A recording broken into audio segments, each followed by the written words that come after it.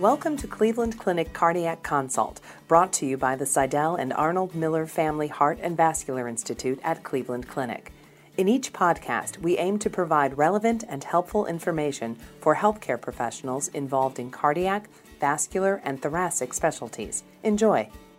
Welcome to the Cleveland Clinic Heart and Vascular Institute. We just completed another Tall Round Symposium where we bring together our internal world-renowned experts to speak around a singular topic and get the perspective of the various disciplines that manage these diseases. Today we talked about treating the bicuspid aortic valve disease, and we heard from Joanna Ghobrial, our congenital heart disease specialist, who talked to us about why and how this bicuspid valves develop.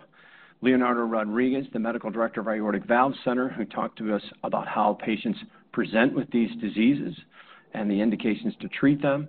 Milind Desai, the medical director of the Aorta Center, who talked to us about the various multimodality imaging used to assess these patients. I presented a discussion about how we handle the aortic disease, the aortopathy that's associated with bicuspid valve, and presented a case. Dr. Johnston talked about some of the newest techniques for minimally invasive surgical treatment of the aortic valve, and Dr. Krishnaswamy spoke to us about the transcatheter aortic valve options for patients presenting with bicuspid aortic valve disease. And we've brought together this panel to have another brief discussion about going over some of the highlights of what we heard this morning. We've also asked Samir Kapadia, the director of our interventional cardiology lab and a structural heart specialist, to join us on this distinguished panel, as well as Vidyasagar Kalahasti, the head of our Amar Connective Tissue Disorder Clinic. So thank you for this opportunity. Thank you for all of you for presenting really excellent discussion of the key points and pearls about how to manage this disease. Joanna, I'd like to ask you a question first. You know, you told us that this problem, this abnormality, which is so common, occurs on day 30 of development. Pretty remarkable, in fact, that we have a valve, I think, that works at all for a lifetime. Can you tell us how important is it to screen family members with this problem?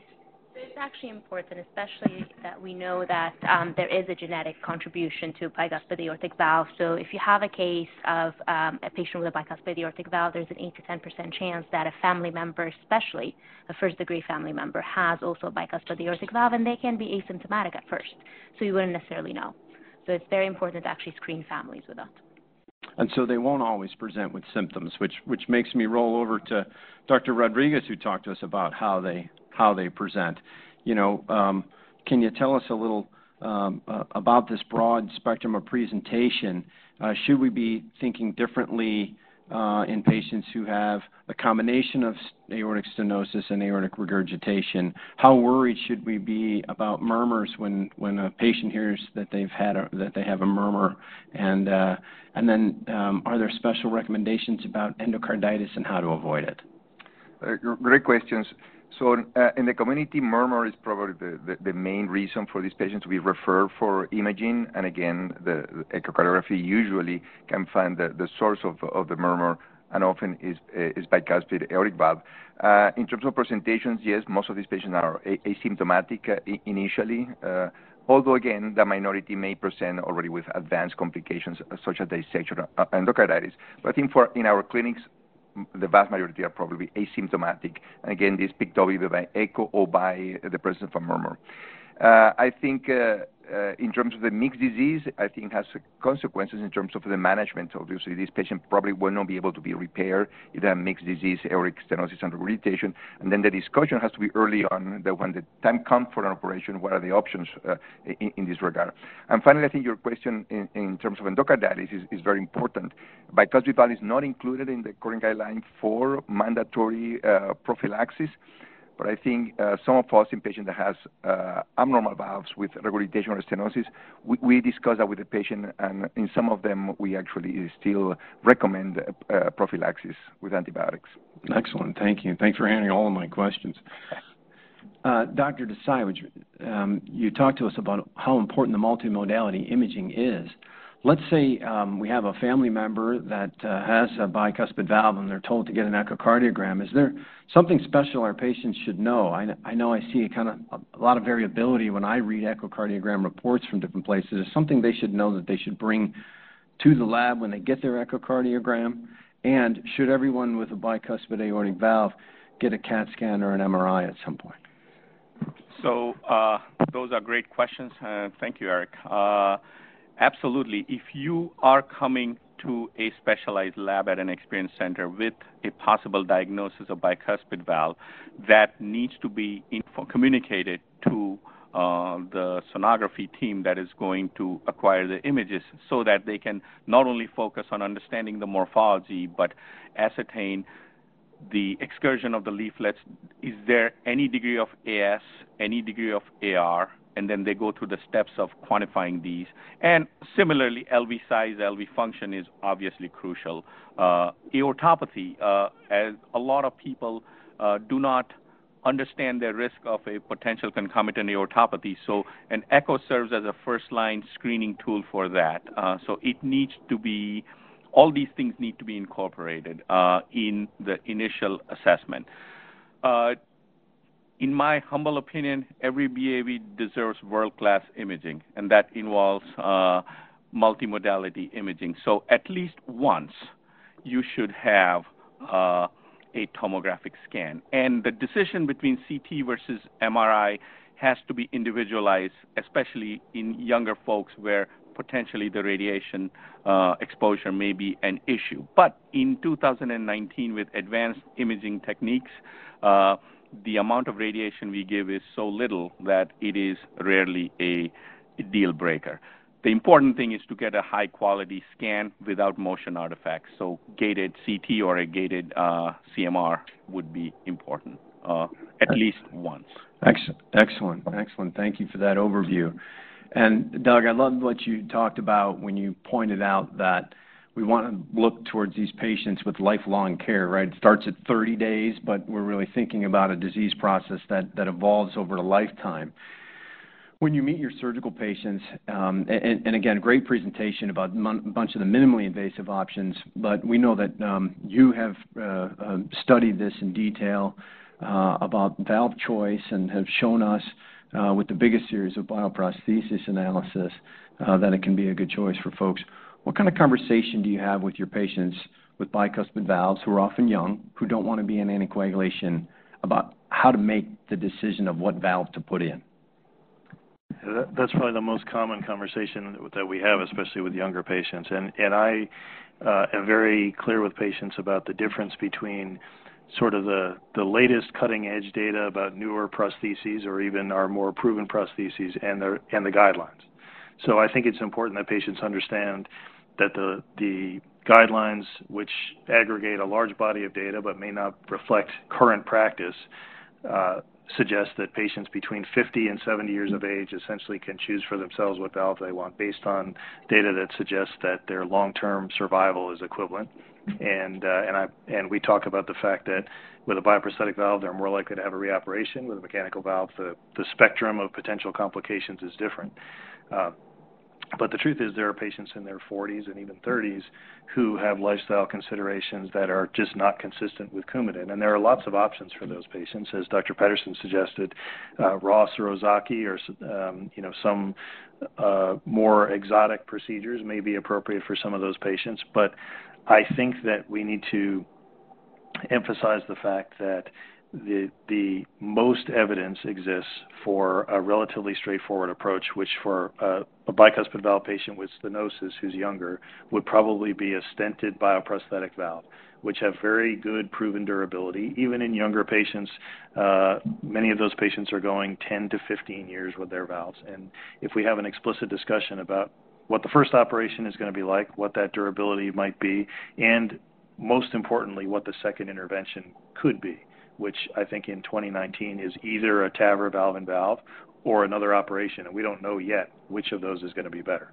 But we need to prepare the patient for either direction. And I think if we have that discussion and say, look, this is sort of like buying a maintenance-free appliance, it's going to need to be replaced at some point, and you need to monitor its performance. But if that's your lifestyle consideration, that's what we needed to support. As surgeons and cardiologists, we're about the patient. So if this is someone who wants to be a competitive mountain biker, well, that's up to us to put them in a position they can do that. That's great. Very, very well said, which rolls me over to our transcatheter colleagues. Thank you both, Amar and Samir, for being here with us. Amar, you showed some great cases. Last night, I was in the OR till pretty late, removing an infected transcatheter valve that was in a patient with bicuspid aortopathy. High-risk patient. He got the right thing. I was really impressed with how well the device fit in that bicuspid valve space. So I guess we're learning about, what we can, how we can use that in the native valve. Can you tell us a little bit about maybe who, with a bicuspid valve, we really shouldn't be thinking about transcatheter valve? Clearly the younger patients, but in that sort of older and intermediate range patients, who we shouldn't be pushing for a transcatheter valve because the patients certainly want it.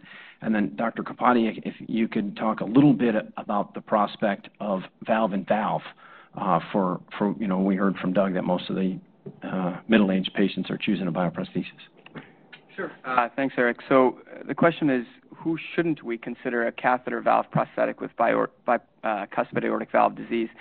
And in large part, it's based on both clinical and anatomic considerations. So the anatomic considerations really are a very bulky left ventricular outflow tract or annular calcification, where we might worry about the risk of an annular trauma or rupture or a paravalvular regurgitation. Mm-hmm. So those patients who are good surgical candidates may be better suited to have a surgical valve replacement.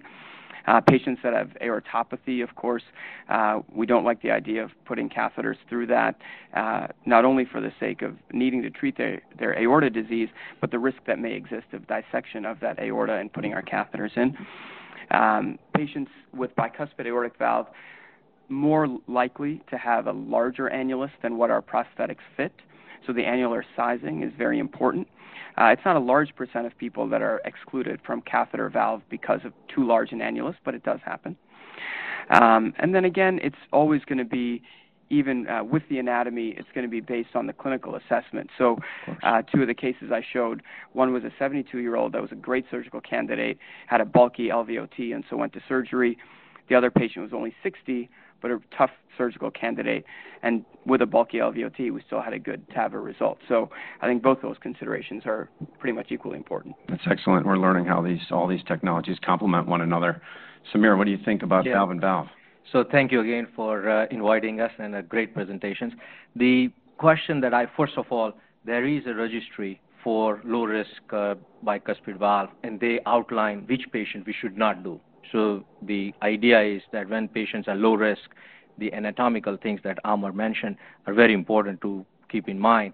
But there is a low-risk registry where people are using transcatheter valve to understand what the outcomes would be a scientific way. Valve-in-valve is an amazing treatment option for most patients if the root anatomy is correct and the original valve is large in size.